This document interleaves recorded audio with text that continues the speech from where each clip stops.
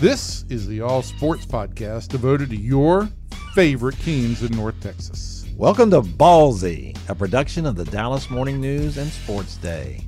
Our weekly show is proudly hosted. Okay, strike that. Our show is hosted by Kevin Sherrington, Evan Grant, and myself. I'm David Moore, and who knows, maybe we'll have a special guest or two along the way. In this episode, we'll be talking about the Texas Rangers. Catch other episodes by subscribing to the Ballsy Podcast on iTunes. We're also on social media. Just search Ballsy Podcast on Facebook and Twitter, and you'll be notified of the latest episode. Don't forget, it's Ballsy with a Z. Are you ready, sports fans? Ballsy starts now. Hello, everybody, and welcome into Ballsy, the DFW Sports Day, DallasNews.com podcast. I think that encompasses all of our major titles. I am Evan Grant, and on the phone this week, not in the office. Actually, this is a strange turn of events. Kevin's covering something. Kevin Sherrington is here with us. Kevin, tell the people what you're covering. Well, first of all, I'd like to say that I have covered stuff for you, so that's really ugly for you to say that I am on the road for a change. I am down in lovely Austin here to do the preamble to the Texas OU Classic at the State Fair. This is just all this is about leading up to you eating corny dogs at 9 a.m., isn't it? Yeah, it is. You know, and that's a real concern. Do you eat a corn dog on the way in to the ballpark? Get there, I get there earlier than that for an 11 o'clock start. Or do you wait and go down in halftime? I mean, that's a mess. You get down in time to get back up. Do I have to wait until after the game to have my corn dog? You know, it's a real dilemma. Well, I know when we went to the game together, we ate corny dogs. I believe it was at about 8:30 a.m. outside of the Cotton Bowl. And I paid. Breakfast of champions, pal. I went with the jalapeno cheddar corny dog and paid for that throughout the game. A huge mistake on your part. I'm a big fan of the jalapeno cheddar. I'm sorry, it's just how I roll. Yeah. And we're gonna get to colleges and the Texases, and we're gonna talk about something we've never talked about before on the college podcast. You know what that is? SMU being undefeated. Well, SMU period. But we're going to talk about them, so we'll get to that. I watched some of that game. Did you watch any of that game? I did not get to watch that game, but I certainly heard all about it. We were having a shower for my oldest son, and I could not watch the game. But we were getting reports though during the game. Yes. Okay. We will talk about that game.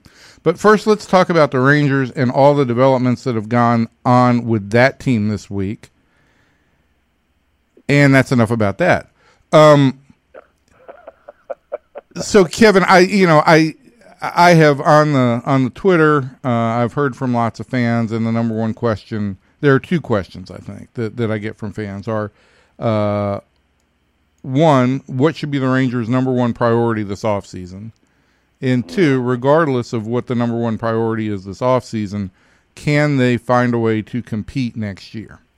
So let's break down number one real quickly here. I think that you are on record as saying that this club owes it to its fans and in some ways to its players to go out and spend money. Do you spend all that money in one place? Oh, no. I'm not a fan of that at all. You know, that's like I was talking to Kurt Bowles, sports writer friend of mine down here in Austin, a longtime columnist, and he was talking about Anthony Rendon, and you know, I don't subscribe to that model at all. You're going to have to spend 7 years, $30 million a year at least to get him. I don't think, and I think you're on board with this as well. Anything more than a 5-year contract, I think is a bad idea anymore. I just, you know, we see what those contracts have been like across the board pretty much, and it seems like that most of the time it's a mistake. And I don't think that a player, when it's just like when Tom Hanks signed A-Rod, and then to the exorbitant $250 million contract, and then you ended up with A-Rod making a comment about when he was leaving. It's like me and 25 kids. The Rangers were no better for signing A-Rod in the year before. He was great. He was everything you could have hoped for him to be. I believe in spreading out that money as much as possible. So the question to me is interesting, and I'd like to see what the metrics are about this. But, it's a little bit amazing that the Rangers won 78 games, in my mind. And with that lineup, which was not very, I guess it was offensive in some ways, wasn't it, that lineup? But I have to believe that a large part of the reason they won 78 games was because the top two guys in that rotation were so good. And I wonder, is it worth more to go out and try to find another guy like that, whether that's Dallas Keuchel or whoever that is, like another guy that adds to that rotation, which they certainly do need. There's no question about that. Or do you get more mileage out of an everyday third baseman like a Josh Donaldson? Now my plan would be that you had both of those, or a Mike Moustakas if you can't get Donaldson, to get both of those things. But I wonder what is worth more day to day. Well, I think everybody, the easy answer would be the position player, simply because the position player plays every day. I do think what we see, particularly in the postseason, is if you've got three starting pitchers that are reliable and durable, you've got an advantage in almost every series that you play in. I don't know that I'd put Minor and Lynn on the same level as Strasburg and Scherzer. Don't know that I'd put them on the same level as Kershaw and Ryu. But they're above average 1 and 2 starters in the American League. If you back that up with somebody like Garrett Cole, which would actually put him at the top of the rotation, you've got a really strong 1, 2, 3. How much of an impact does that have? Well, it saves you some relievers that may actually help the 4 and 5 spots be a little bit more effective for you. I think it takes some pressure off the offense and allows them to just kind of focus on approach instead of maybe getting so tight that they've got to constantly feel like they're fighting out of big deficits. But if you go out and sign Garrett Cole, even if you can get him, that's it. That's the only hole you're addressing. You're not addressing third base. You're not addressing center field, which means you probably start Danny Santana in center field. And I think both you and I would be okay with that possibility. You certainly haven't addressed first base or catcher. And, I don't think you're going to address second base or shortstop, but certainly there's questions about what level of second baseman and shortstop you have at this point. So that would be the one move that could change, I guess have the most seismic change in the American League West, but individual move in the American League West, but I also don't know if it would significantly cut the deficit between the Rangers and the Astros. The other part about Cole, and I don't know how I feel about this either. If you sign Garrett Cole, you're going to end up having to surrender your first-round draft pick. But given how poorly the Rangers have done with their first-round draft picks, if you get a guy that is a Cy Young caliber pitcher, I guess that you have to say we're more than willing to make that sacrifice. Oh, absolutely. Here's my point. So if John Daniels were lucky enough to get Garrett Cole, could he really then say, okay, that's it, we got no money left for anybody else? I believe that if you get Garrett Cole, it's incumbent upon you at that point to say, all right, we're gonna put another $20 million in a year. We're gonna go $50 million instead of $30 million a year for the budget increase, and we're gonna get ourselves a third baseman and a guy who could possibly run in as a fourth starter. That would cost you a lot less. I just think you have to do that if you're going to get Garrett Cole.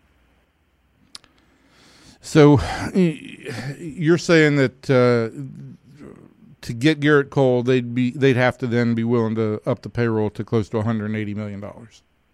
That's correct. Yeah.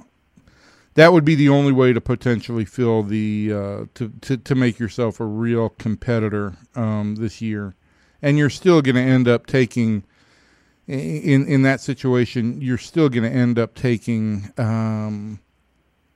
having to take a pitcher that's not nearly as high profile as the other guys, maybe even a guy in a trade. But I do have some confidence in this staff right now, in this front office, on their evaluations on starting pitchers. I think they have hit a good run here with the Minor and the Lynn signings, in which they've thought creatively, in which they've employed some better data to make their decisions, and they've gotten two really good values there. So I think that that's something that they could do, but it still leaves third base, and you're not, even if you add $20 million more beyond say Cole, you're not going to sign Rendon, and you're not going to sign Donaldson, which puts you to Moustakas or a trade candidate, or potentially Chris Bryant in a trade.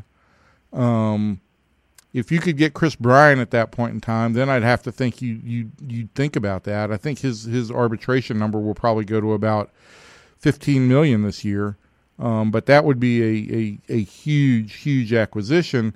The thing is, then if you're going to go get Chris Bryant, you're going to have to be willing to give up, Josh Young or somebody of that caliber, along with Hans Kraus, probably a third prospect from your top 10, and a fourth prospect somewhere along the way. I go back to my point from earlier, based on how poorly the Rangers have done with player development. If you can get all-star players, I think you certainly have to consider that at this point. You can't overvalue your prospects. No, you can't, and that's the thing. And fans, a certain segment of the fan base is always leery of trading away, what they consider future stars. They get excited about the prospects, and look, and that's certainly understandable. And that I grew up in Houston, and I watched the Astros trade away prospect after prospect who became stars other places. So I'm certainly versed in that as well. But to your point, how old is Chris Bryant now? Is he 25? Chris Bryant? Yeah. I think he's 27. Is he that old? Well, yeah. At any rate, that's still in his prime, and you have to understand you'd only have Chris Bryant for 2 years, because I believe he's a free agent after 21. Yeah, and so that could be a problematic thing. But as you said, and I certainly interested in seeing what Josh Young can do.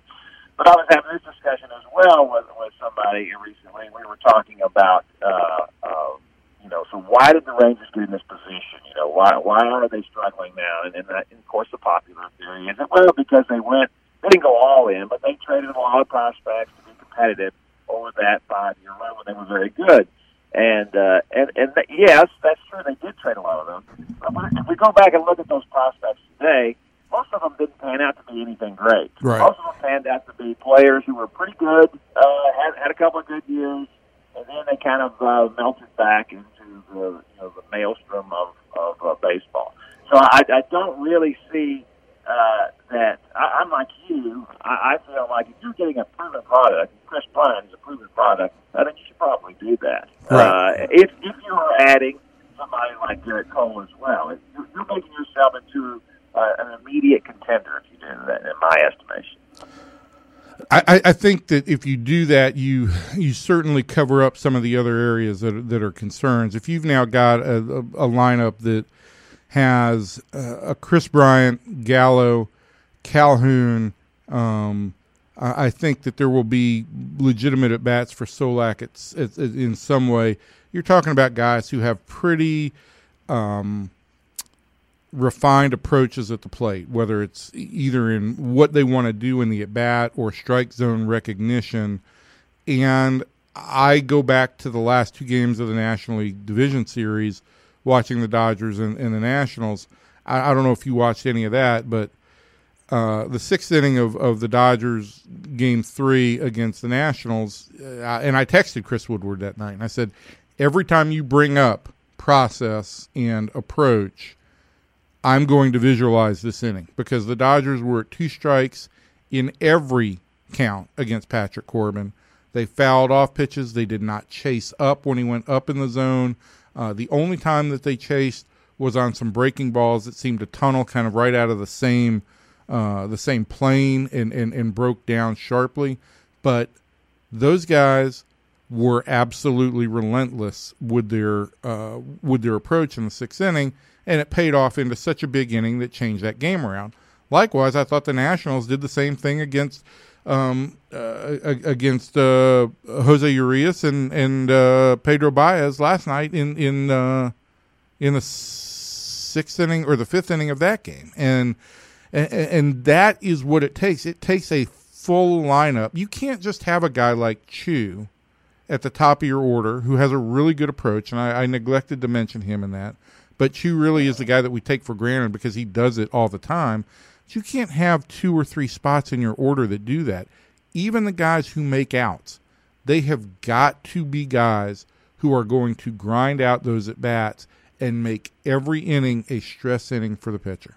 When you do that, then when you get to a third time through, opponents are either going to be going to the middle of their bullpen, or they're going to be sending a pitcher up who your hitters have seen a dozen or more pitches from at that point in time, and I think the advantage swings much more into their favor. Well, I don't think there's any question about that, and I think it brings up an interesting question as well about, so who do we feel like it was that did a really good job? And you know how coaching is. Everybody wants to say, oh, this guy's a good coach or bad coach. Sometimes it's everything to do with the material you're working with. Yep. Not only is it good material, but is it someone who is willing to work with you? And that makes all the difference. So we obviously saw that Mike Minor, and in particular Lance Lynn, was willing to work with what Julio Rangel and his group wanted to do, and looked at the numbers and approached things a different way. And you've written about that many times this year, about their willingness to do that and how much it benefited both of them, and Lynn in particular. Whereas on the other side, we've seen a couple of guys in the lineup this year. We saw Gallo, we saw Danny Santana, we saw Willie Calhoun make advances this year. Now, I would argue that that group that Willie was probably the most advanced anyway, and may have come up with this stuff on his own. But certainly those guys made advances where other guys did not. Where Rudy Odor did not, where Elvis Andrus did not, where Nomar Mazara did not, and I'm not saying that Ronald Guzman is not trying, but it's just not showing up there.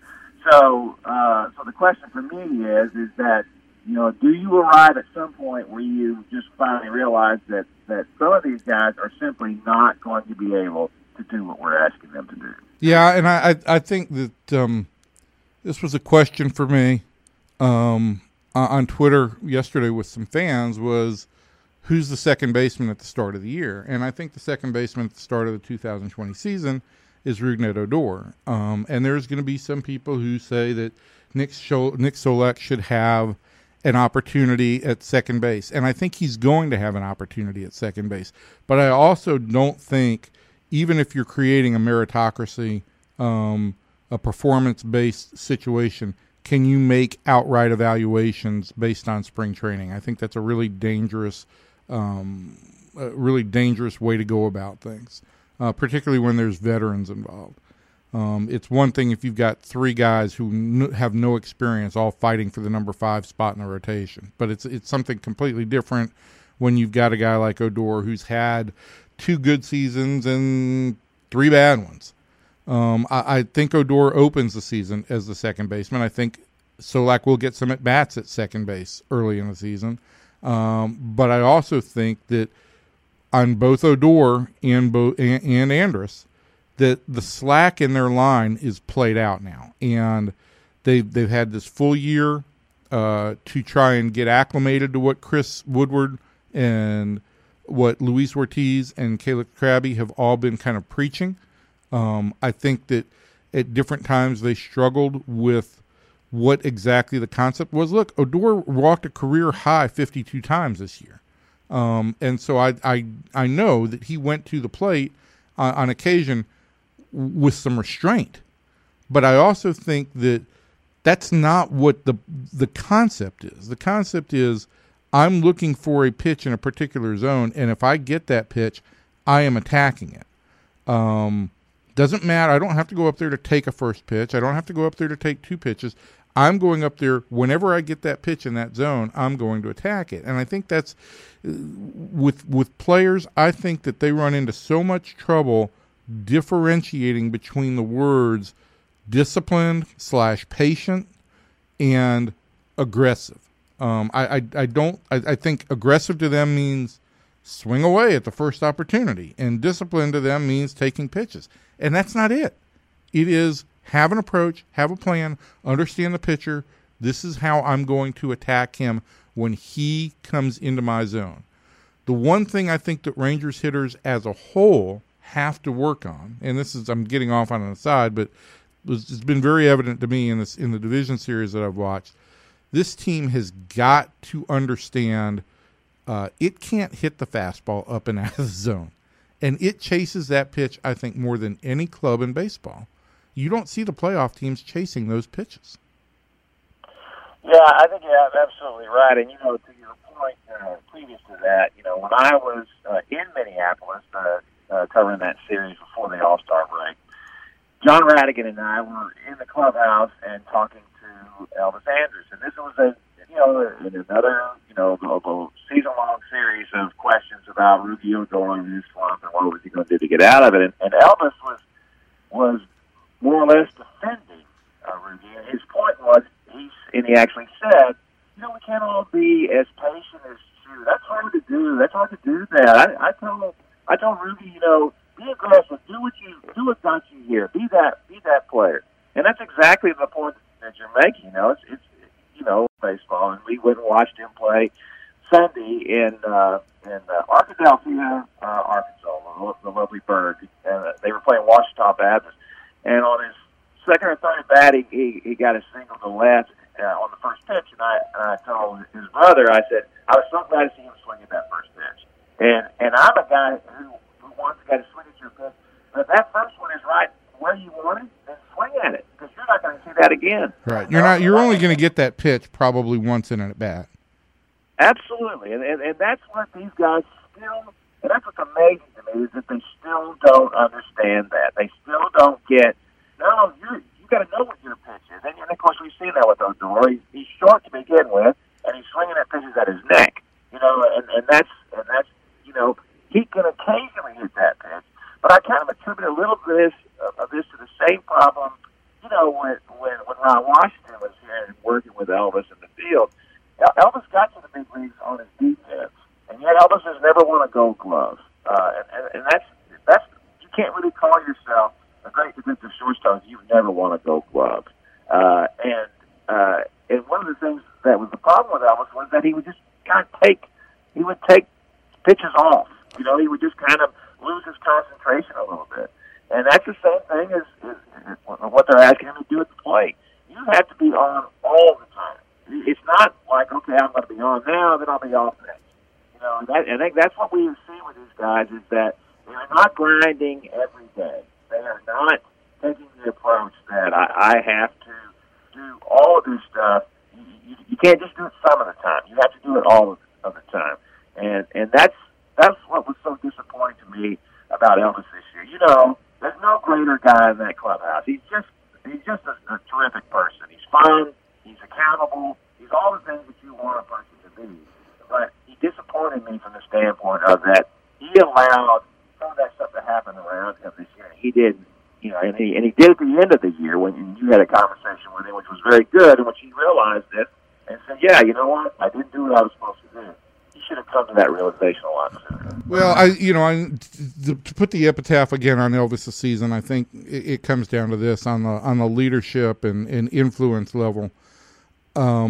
There was a narrative created last year when Adrian retired that the natural line of succession would be that it would become Elvis's clubhouse. And I think from the very moment that the season ended and that question was answered or asked, Elvis very much said, I'm not Adrian. And I think some people didn't really want to listen to that. And I think that narrative kind of created itself over the winter that this is Elvis's team.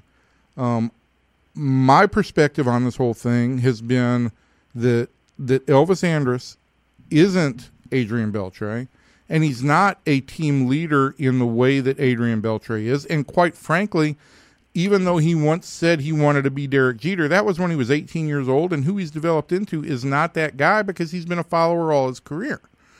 So here's what Elvis needs to do. He needs to show up and be involved in the meetings. He needs to show up and do all the work, not take any pitches off. He doesn't have to go and babysit Rugi. He doesn't have to go and babysit any of the younger players.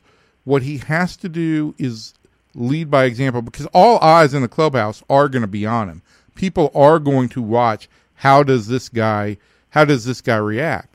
And if they see him taking pitches off, if they see him taking a lackadaisical approach in some of the prep, that bleeds over. So nobody's asking Elvis Andrus to be the team leader. What people have asked Elvis Andrus to do is to be a guy who is accountable on and off the field at all moments in terms of how he prepares and gets ready for games. And I think that's something he has to realize. I don't think there's ever been a moment in Elvis's life where he has done anything with malintent towards anybody. But I do think that as he approaches, he's going to turn 32 during next season.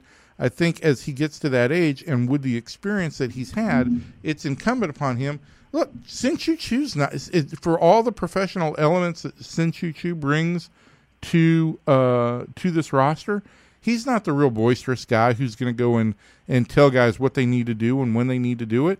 But by God, the guy gets himself prepared, and he is laser focused on how you get ready for a game. And if Elvis does that, it's going to bleed over to other guys. And if it bleeds over to other guys, it's going to become the norm. And once it becomes the norm, I think it becomes easier to comprehend the whole idea of what the Rangers are trying to preach, because it's not that complex. But I do think that what I have come across in my time covering baseball is that the words discipline / patience and aggressiveness cause great it's like interpreting the Bible. You know, I mean, there's like this literal interpretation for players that discipline or patience means taking pitches and aggressiveness means going up there hacking first pitch. And that's not at all what coaches, what instructors are saying. And even with all the advanced metrics, it's not what they've ever tried to say. They're just now trying to give you more information about which way, when you're going to attack a pitch, let's attack this particular pitch in this particular zone, and this is when you're likely to get this pitch. That's what the preparation is trying to give these guys. Well, here's an interesting question for me about all this with Elvis, because I think this is a legitimate issue. You know, we haven't complained about the clubhouse, the Rangers clubhouse, in years. You know, haven't said anything about a problem in there. Haven't said anything about, you know, malcontent. Haven't said anything about laziness or whatever it was. You know, it's been a good clubhouse for a long time. And one of the reasons why Jeff Bannister is no longer the manager is because kind of a little uneven, up and down. The players not knowing what to expect. Guys didn't like it. It created some problems in the clubhouse. Okay, that's all good. And they go to a guy who's a little more upbeat. Well, he's the same every day. So, you know, maybe a lot more upbeat than Jeff was and Chris Woodward. Also, a guy bringing an enhanced numbers focus, even more so than Jeff did. So that's all good. But it's interesting to me that if you're going to complain about what was happening and the atmosphere around, then you really have to buy in with the new manager. You can't just act like, oh gosh, I don't know if I want to do that. Do we really want to? You're one of the reasons why the old manager is gone, and now with the new manager, you better buy in on that. And that makes me wonder now if the Rangers should attempt to do something to change the atmosphere in the clubhouse. And that's what, and you and I have talked about this as well, by signing a Josh Donaldson, who would certainly bring you more of an edge. Now, that's an easy thing to say, but then when you bring a guy into a clubhouse, does that change everything? Does it change everything too much? Does it create rifts in the clubhouse? Does it create problems of any kind? Right. I don't know that that's fair to say that about Josh Donaldson, that he would do that. They certainly like him in Atlanta. So I don't know that would be an issue, but sometimes you need to bring that. Will Clark changed the clubhouse with the Rangers when he came here, and certainly he had a different personality and a little more abrasive, and I think that ended up being a good thing for the Rangers. So I wonder if that's what's needed in this clubhouse at this point, is someone who's going to say, hey, we're going to do it this way. It has to be done this way. This is a professional way. Because in the starting pitchers, we talked about what Mike Minor and Lance Lynn have done. Certainly Lance Lynn is as old school as it gets. Right. And I think when you see an old school pitcher willing to embrace new things and do what he did, well, that makes a real influence. And I don't know this, but I have to believe that Lance Lynn has made that known to the other pitchers on the staff. He certainly seems like the kind of guy who would do that. So I just think it's an interesting question about not only what they do to the clubhouse as far as bringing needed personnel. They got to have a third baseman. If John Daniels doesn't come back with a third baseman, then it's a huge failure this offseason. But as you said, I think he needs a first baseman as well, and certainly needs another starting pitcher. I think he needs those three things. Those are the priorities. I'm okay with what they're doing at catcher. It's no worse than 75% of baseball what they've got at catcher. And I think that Danny Santana has earned the right to see if he can play center field every day. Mm-hmm. But those other positions, I think, are certainly what they have to do. Yeah, I can't disagree with that. And the only thing I would add to all this is, when we talk about clubhouse makeup and all this stuff, I mean, they had a guy for 8 years who told them where they needed to be, when they needed to be there, how they needed to act. And if there's anything that's disappointing to me, it's that more of, as much as guys admired Adrian Beltre, I don't think guys ever probed Adrian and said, okay, why is this important? And why do we need to do this? And explain this to me so I can then pass it on, so that I can absorb it and then pass it on to the next generation. And that's that's a disappointment to me on that front if that did not happen, because Adrian knew what you needed to do. He knew where you needed to be. He knew how you needed to prepare. He had his routine, and he did it. He did it every day, and so it's hard for me to buy the example that these guys, with the exception of guys who broke into the big leagues this year and had never been exposed to Beltre, it's hard for me to buy that they didn't have anybody kind of providing them that leadership, because they had 8 years of it, and I think we all feel like it doesn't get any more exemplary than the way Adrian went about it. I mean, the guy was off the scale in terms of prep, in terms of determination, and also in terms of being able to have fun, but then being able to lock it down and be focused on the moment at hand. Yeah, I agree. It is a disappointment. Evan, we got to get out of our Rangers podcast so we can talk some college football. Yes, we're going to end it right now. I would like to say, Kevin, thank you for joining us on the Rangers podcast today. We're going to let you go, and then we're going to have Kevin Sherrington on to talk about college football. Oh, that's going to be really exciting. I'm going to tune in for that one. All right, well, thanks again, everybody, for listening, and we'll be right back with some college football talk. Thanks for listening to the Rangers Ballsy podcast. Be sure to subscribe to our weekly episodes on iTunes, Follow us on Facebook and Twitter too. Just search the Ballsy with a Z podcast. Until next time, sports fans, we'll see you.